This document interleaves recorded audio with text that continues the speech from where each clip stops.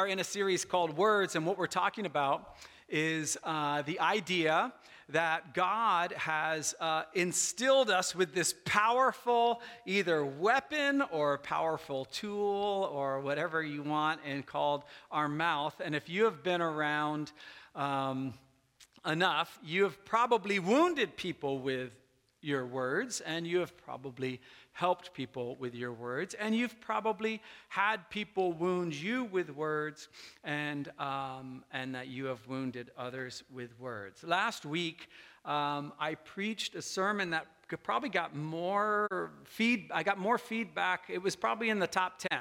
So I've been doing this for 16 years, and I got a lot of response. It was on gossip, and I redefined gossip to include basically everything. And so it's really, I don't normally promote my own sermons, but if you missed it, I would go back and listen to it. As a matter of fact, I'm probably going to go back and listen to it and go, why did that get so much feedback? Anyway, so this morning, what we're going to be talking about is something very encouraging.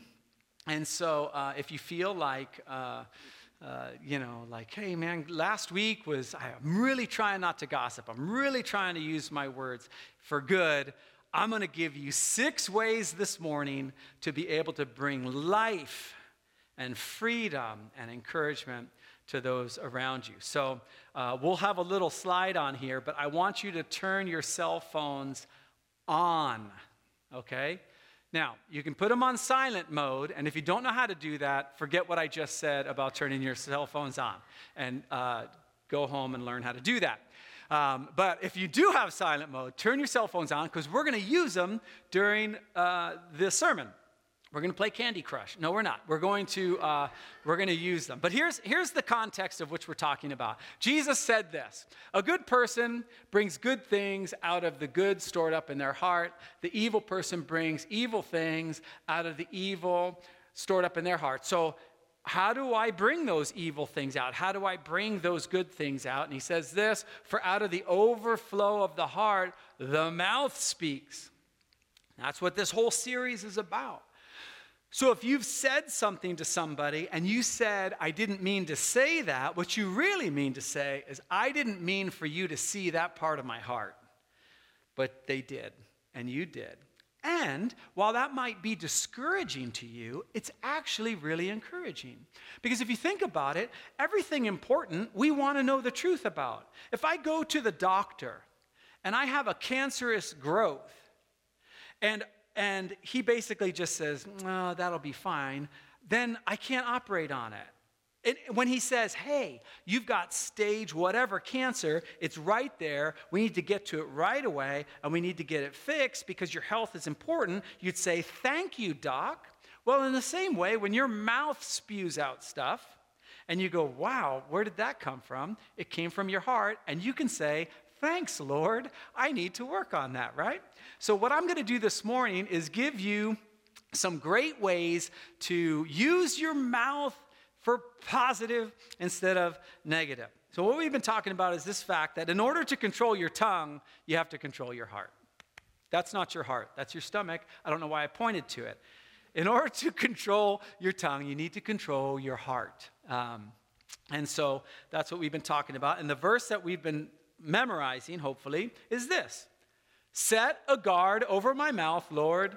Keep watch over the doors of my lips. Right? Set a guard over my mouth, Lord. Keep watch over the doors, or the door of my lips. It is a great prayer to pray every day, every Zoom call, every response on Twitter, every response on Facebook, Instagram, whatever. Set a guard over my mouth, Lord. Keep watch over the door of my lips. Psalm 141:3. All right. So, if you know anything about me, I played soccer my whole life, and when I had kids, I started coaching soccer. I've coached 14 soccer teams over the course of my parenting. And I don't do it now because they're not my kids, and I don't really like children anyway. And so, no, I'm kidding. But so basically the way I coach is this. I look at the entire team as a team, And I really focus on the bottom quarter of the team. Getting those kids who feel insecure, who feel like they can't play, to get them to be able to play soccer to the best of their ability. And what that always means, every year I lose the first game. Always. I don't think I've ever won a first game at any year. So my idea is if we can just use that first game to show them, look, when we play the right way, we do well. When we don't, we don't. And the thing I really try to incorporate is our best player is not going to be the reason we win. It's going to be the team. So what typically happens is we start playing soccer. So one year, I was coaching my son, Jesse, and I'm all great. Everything's great. I got my theory on, lose the first game, no big deal, make sure everybody understands, pass to space, all this stuff, all the things that I say. So we start this game, and within 2 minutes, they score. Okay, 1-0. My kids, don't worry about it. We're not this game. Don't worry about it. We're going to keep going. We're going to keep going. 2-0, within the first quarter. You don't use quarters, but in AYSO you do. Okay, so first quarter, 2-0, 3-0. Okay, so now what ends up happening, just so you know the dynamic, parents are unique animals, okay? They have expectations and they have things for their kids that, every single one of those kids is going to end up playing in the Olympics. If I just would coach better, they're going to play in the Olympics. 4-0. I'm like, kids, don't worry about it. It's halftime. Here we go. We're going to regroup. I'm going to explain to you what's going on. Halftime's over, 5-0. Parents are starting to freak out. And here's how parents coach from the sidelines. This is what they do. And if you've ever been to a kids' soccer game, you've seen this before. Here is top-tier parenting, top-tier coaching from the sideline. Run! Run! Run! Run! Run! Kick it! Kick it! Kick it! Kick it! Kick it! Kick it! Kick it! That's parenting. That's what they do. So 6-0, it's just going. The parents are losing their collective minds. 6-0. I'm starting to lose my mind. Because my big theory about lose the first game, lose the first game, 5-4 or 0-1 or something, but 6-0, 7-0 is what that game ended with. Literally parents wanted my job that I volunteer for, okay? So we go through the whole thing. What's my temptation? My temptation is to shame them. Because shaming is a very powerful tool. And maybe you've had this happen to you, where someone, a coach, a teacher, a parent, somebody in power, the way they wanted to control you, the way they wanted to make you do what they wanted you to do was to shame you. And sometimes it works. Here's what we're going to look at this morning. Shaming is not effective long term.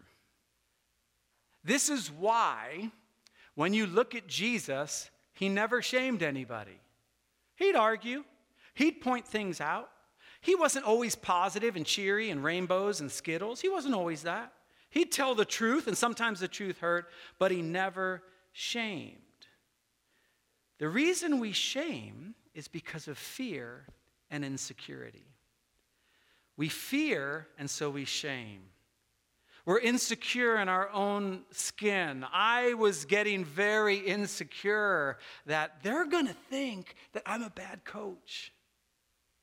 When that happens in that heart area, they're going to think, what if they think I didn't do anything over the 5 weeks leading up to that first game? And then the temptation is to go, hey, what are you kids doing?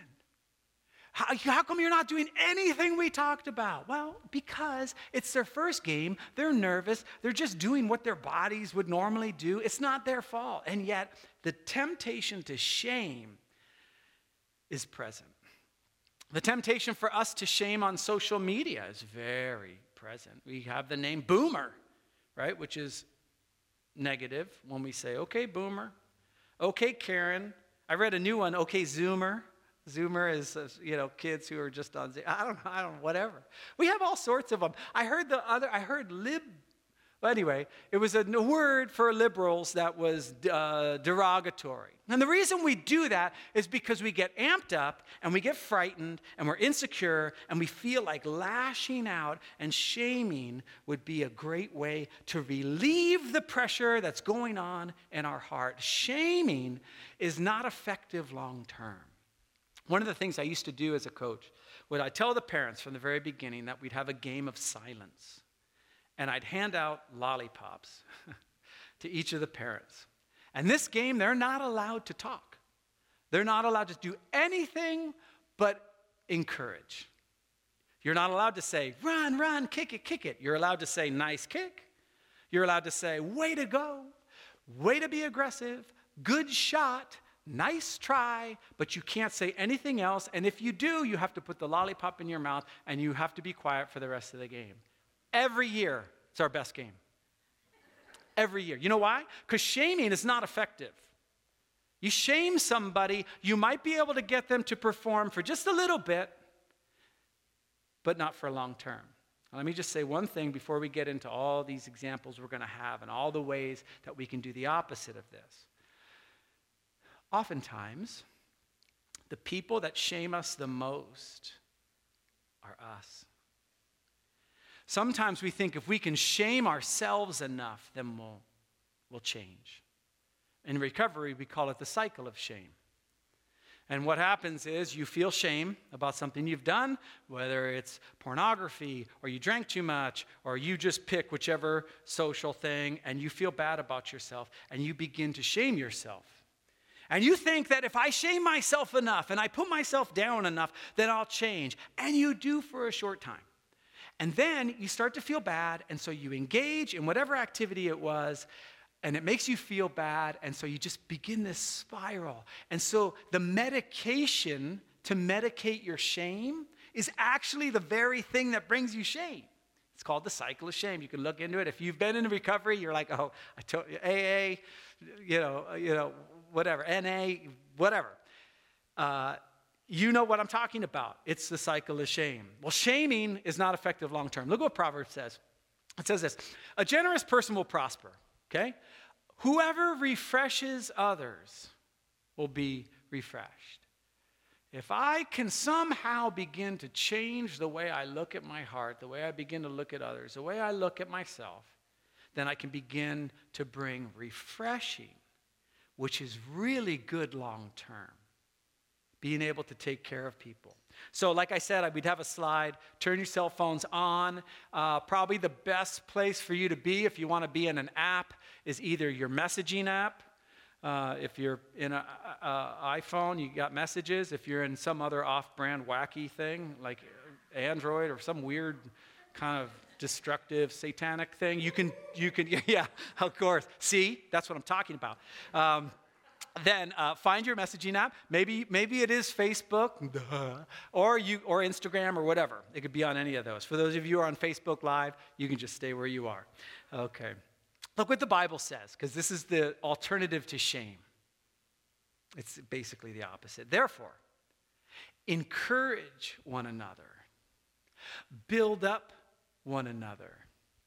And then look what Paul does. This is so cool. He models it. He says, encourage and build up just as you're doing. You guys are awesome at this. Good job. I had to go back to those kids and manufacture, or not manufacture, but just kind of think of, okay, we lost 7-0. Telling them that that's unacceptable, they already know that. Okay, they know to lose 7-0 is not the goal. They don't need to be shamed into knowing that. They know it.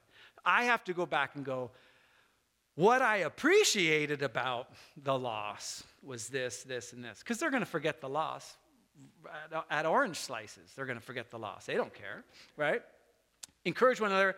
Build up one another just as you're doing. You're doing it. Now keep it going. Keep it going. Hebrews says this. But encourage one another. Listen to this. This is so cool. Day after day. Okay, well, how long? As long as it's called today. What day is it today? It's today. Which should you encourage someone today? Why? Because it's called what?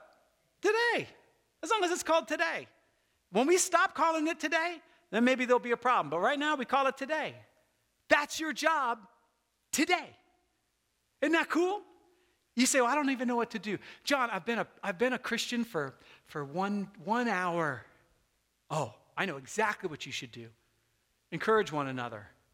Well, what days? Today and every day is what Hebrews says. Why? So that none of you will be hardened by the deceitfulness of sin. You go, what does sin have to do with encouragement?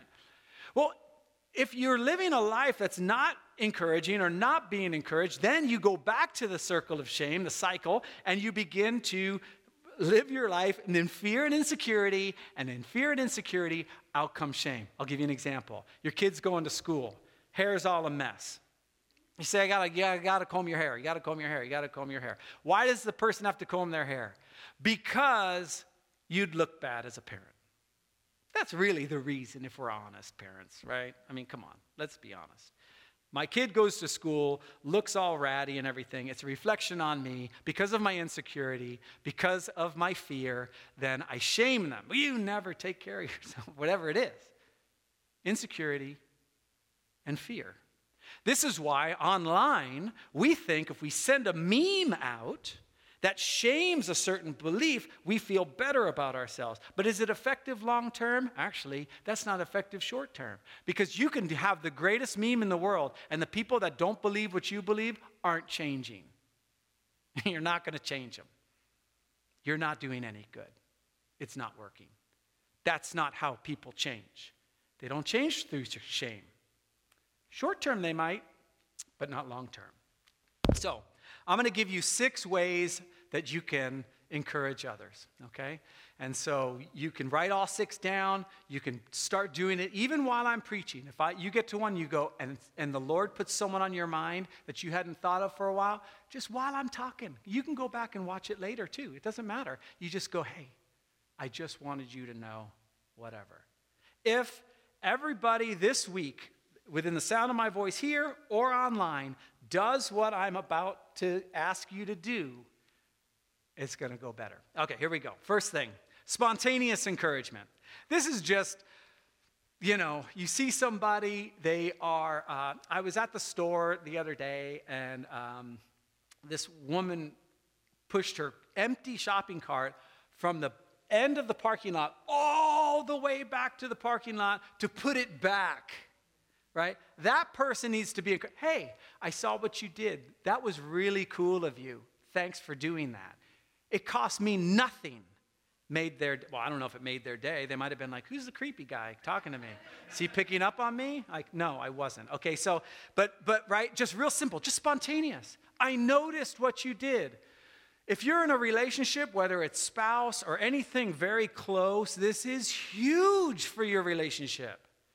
I noticed that you took out the trash. I noticed that you swept. I noticed that you did this or that. It's really cool. We talked about the verse I'm going to show you last week. Don't let any old wholesome talk come out of your mouths, okay? Again, what we talked about last week, that's not just cuss words, okay? All right, it's just anything empty. But what is helpful for building others up according to their needs that it may benefit them. Just right off the bat. Now don't make stuff up and don't, but just just switch from internal to external.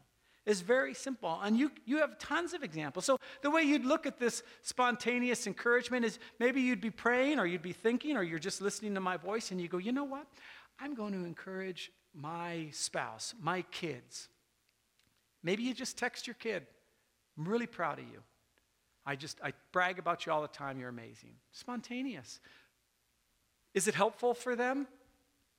Of course it is. Is it building them up? Absolutely it is, according to their needs. Maybe somebody's talking to you about a deficiency in their life, and you just go, you know what, can I just stop you real quick? You're not speaking truth right now, because actually, you're really good at this, or or you've don't look at where you have to go. Look at how far you've come. That is long-term help.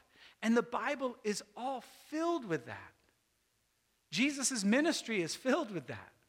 Just encouragement. Secondly, the Scripture. Now, I want to be really clear on this because for many of us, we don't, when we think about following Jesus, we don't feel like we know as much Scripture as we should. And that's fine, but it should never debilitate you to sharing what's in Scripture. I'll give you an example.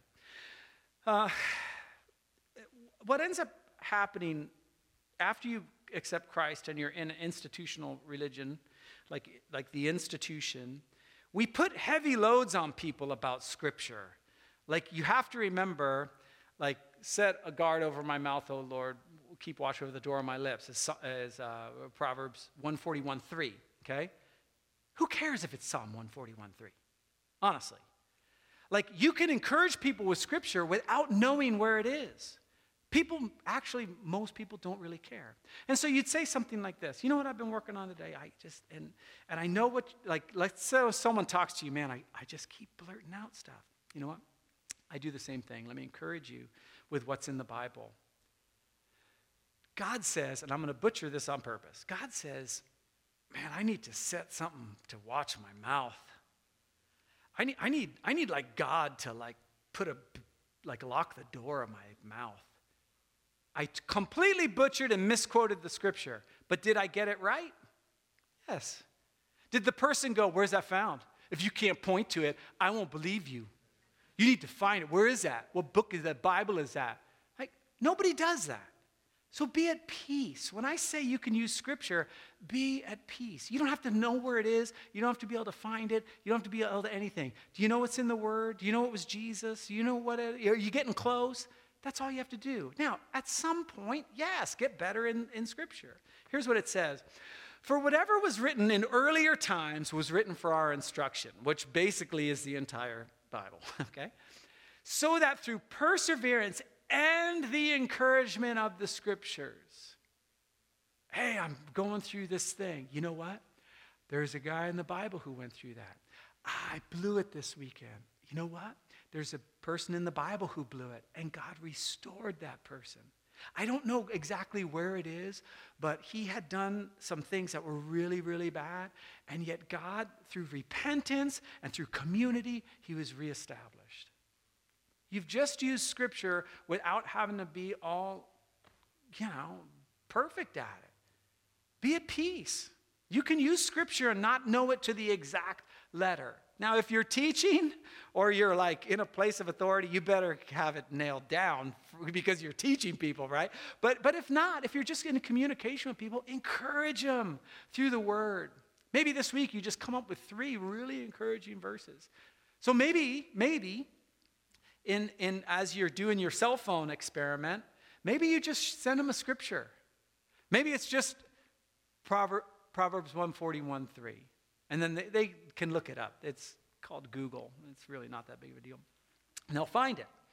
So you can use Scripture. That we might have hope. There's hope in the Scriptures. All through the Scriptures. There's examples, stories, proverbs, psalms, poetry. Maybe that's how you learn, is through poetry. All of the Psalms is poetry. Right? Maybe it's through stories. Stories all over the Bible. Use Scripture to encourage. Number 3 is shared faith. This is really cool. You can encourage people as you grow. There is always someone who's growing behind you, and there's always someone ahead. And when I get to see someone ahead of me, I get encouraged. And when I get to help someone behind me or encourage them, I get encouraged. He who refreshes, or she who refreshes, will herself be refreshed. There's this really neat community of faith where we're supposed to, as we're growing, be pulling along and being helped along. This shared faith. Let me talk real quick. We're going to have baptisms on October 24th. I'm still trying to figure out how we do this with our online community, but I'll get to that. I'll figure that out. But one of the great things about baptism is for the person being baptized. There's no doubt. That is a symbol of you saying, I am dying with Christ, and I'm going to be raised to walk in newness of life. That's what baptism is. Baptism is you are stating publicly, I'm in. This is it. And you think this is what happens every time I tell someone, well, you need to kind of share your story. Oh, Pastor, I can't share my story. I can't share my story. I get so nervous talking in front of people, right? And I get it. I get nervous every Sunday. Like I've probably preached 500 sermons. I still get nervous. It's normal because you feel like you're being judged because you're up in front. But when you get baptized, it is so encouraging to other people to see, hey, I've seen that person around. They're just like me. They don't have it all together, and yet they're there, and there's the baptismal behind me. They're there saying, I'm ready. I'm ready. So if you want to get baptized, don't let fear and insecurity stop you from encouraging the body of Christ, right? It's our shared faith that brings a lot of encouragement, a lot of encouragement. Here's what it says in Romans. This is so cool because Paul's talking to this church in Rome. He says, I long to see you. I'm just dying to see you. Why? So that I may impart some spiritual gift to you. And you're like, well, that makes sense. He's Paul. He's an apostle. He's super smart. I'm not. Great, Paul, what do you have? Oh, that you may be established. That is, that I may be encouraged together with you, while among you, each of us by the other's faith. Isn't that beautiful? Each of us by the other's faith. You say, John, you don't understand. I just accepted Christ 26 seconds ago. I'm encouraged by that. I'm encouraged that you began this journey with Christ, and I know what it's like to walk a long time following Jesus, and I know what it's like to fall, and I know what it's like not to feel like you're worth it, and I know what all that's like, and if I don't, I know someone who does, and let's do this together. Shared faith is such an encouragement. Maybe to your cell phone or social media or whatever, maybe it's just a note. Hey, I've just noticed you've really come a long way, or whatever it is. Or this is really important. Let's say you've been a Christian for a long time. Just your ability to stand in front of people and go, yeah, I mess up too. Here's where my issue is. So encouraging. Anyone can do these things. I gave you 3 things. All 3 you can do. I don't care if you've known the Lord for just a short time. What I'm asking you to do. Notes. This could be a postcard. It could be an actual letter that you write by hand, which I cannot do because my hand cramps after one paragraph because I haven't written anything since I was like 13. Everything's typed. So maybe it's a tweet. Maybe it's a Facebook thing, or however you get to somebody. It's just a note out of the blue. Watch what it says in Acts. So when they were sent away, they went down to Antioch, and having gathered the congregation together, they delivered the letter. They posted it, right? They said, hey, this is what's going on. When they read it, they rejoiced because of its encouragement. Somebody had sat down, had taken the time to say, I see you. I notice you. And I appreciate you. And there's something about getting it personally that Scripture knows about, that your Heavenly Father knows about. And all of it's designed to remove that fear and insecurity so that we're not shaming one another. I just want to talk just real quickly. I am not putting down any church or denomination, okay? But some churches are built on shame.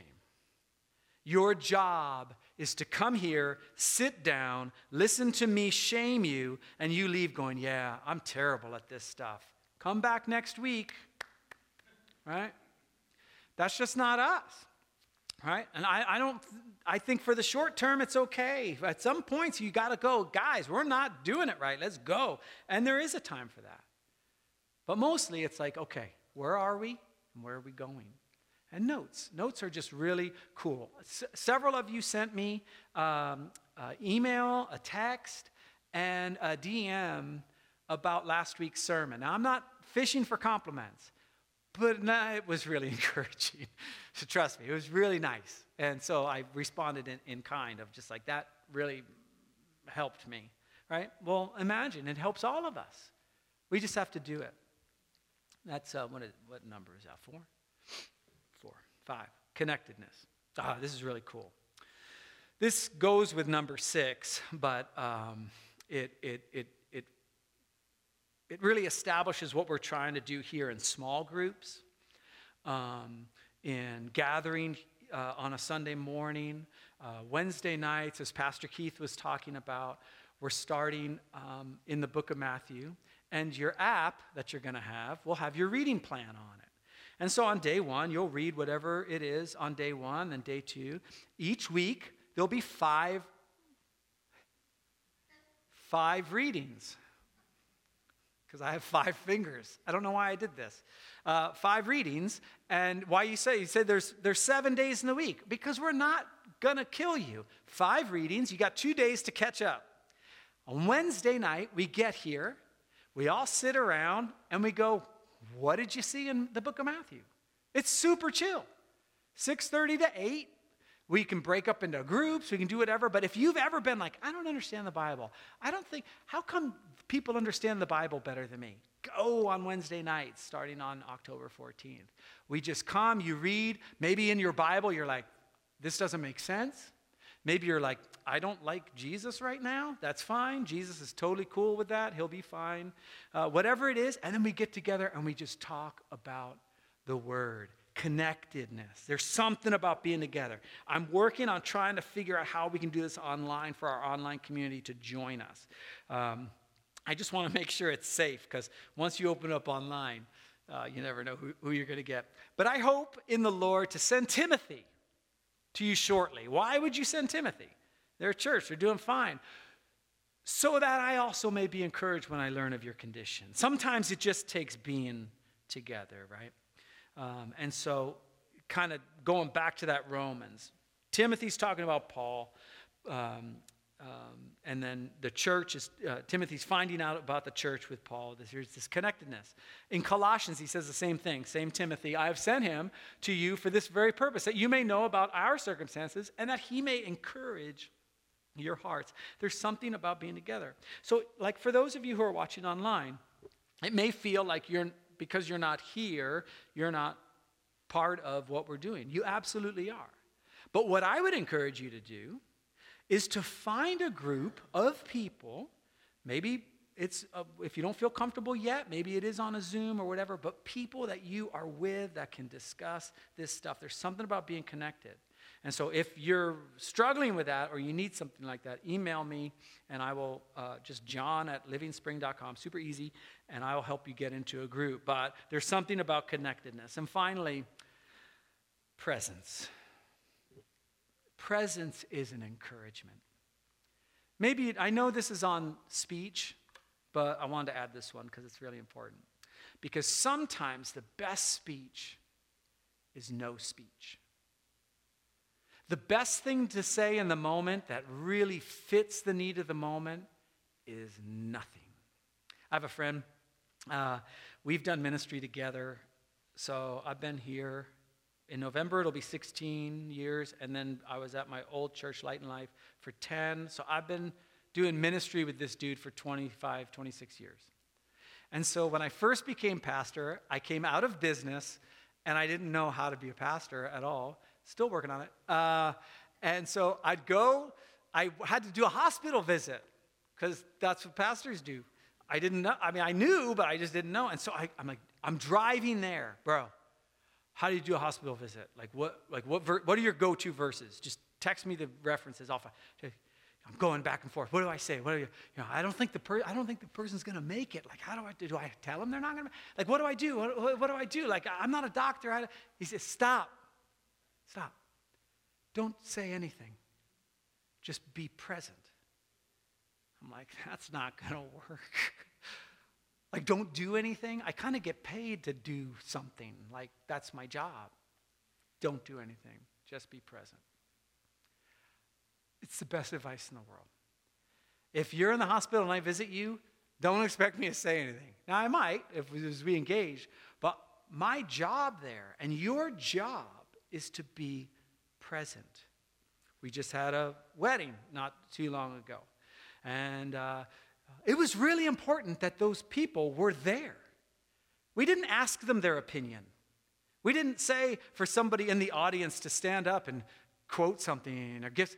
No, just your presence is such an encouragement.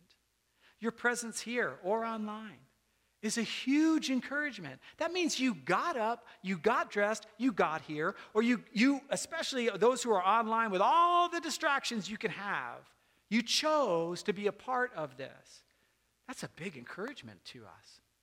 That's a big encouragement to each other.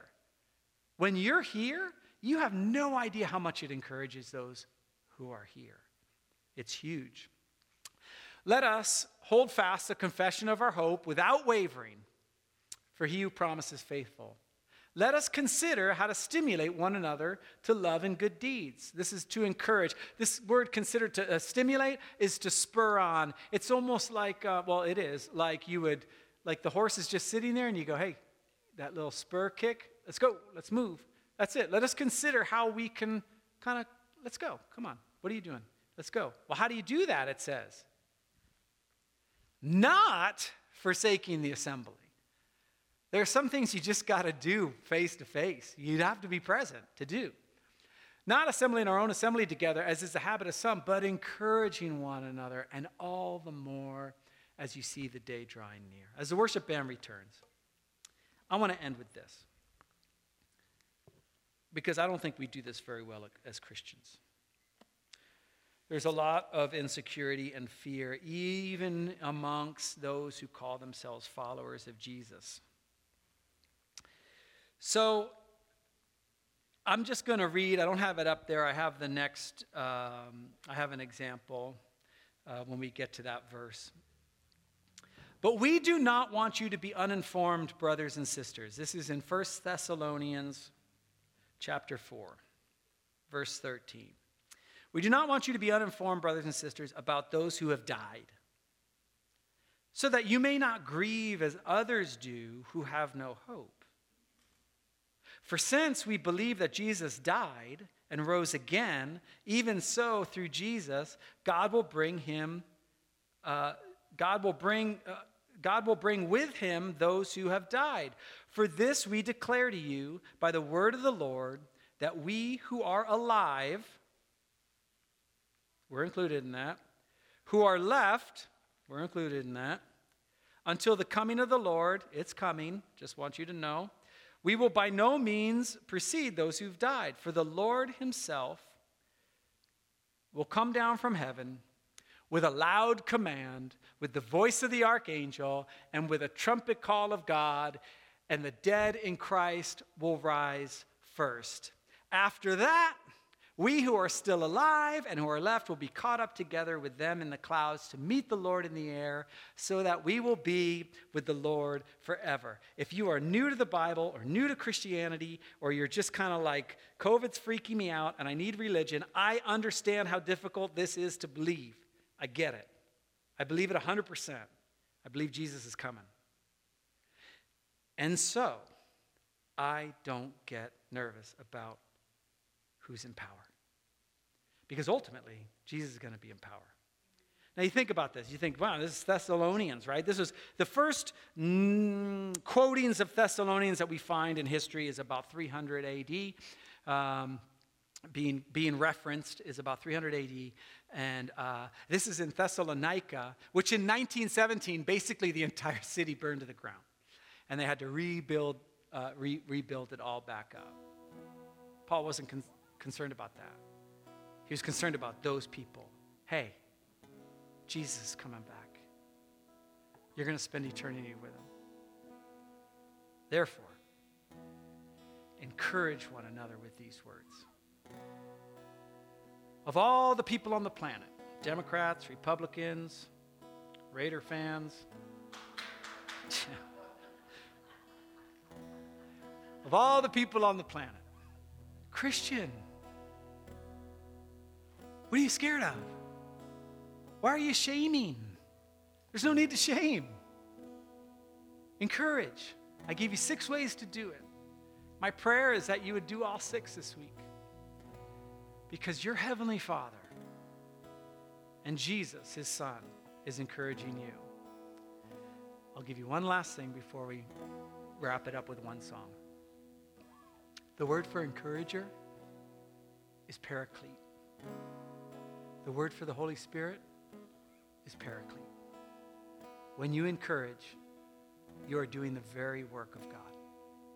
Lord Jesus, we're so thankful that you gave us this weapon of our mouth that can be beaten into a plowshare. Lord, do that. Set a guard over the door of our lips. Keep watch over our mouth, Lord God, so that the words that we speak would be words of life, the very words of Jesus. Amen. I wanted to just read something I got this week as an example. We'll just call the person Lauren, just to whatever, pick a name. This was something that a student got. I think she's in the 2nd grade, something like that. Hello. We wanted to reach out because Lauren, we'll call her, is doing such a great job in the 2nd grade this year. She always comes to class so excited to learn and does a great job participating in class, as well as completing assignments without getting off task or distracted. This is exactly the opposite of what any of my teachers would have written for me. She's so sweet and gets along very well with her classmates. We have loved having her this year. Tell her to keep up the good work. The 2nd grade team. That's how you do it. And now, in the name of the Father, and the Son, and the Holy Spirit, I pray you would go with his encouragement, with his peace, and with his strength, so that you can encourage others. In Jesus' name, amen. Have a great week, and we'll see you next Sunday.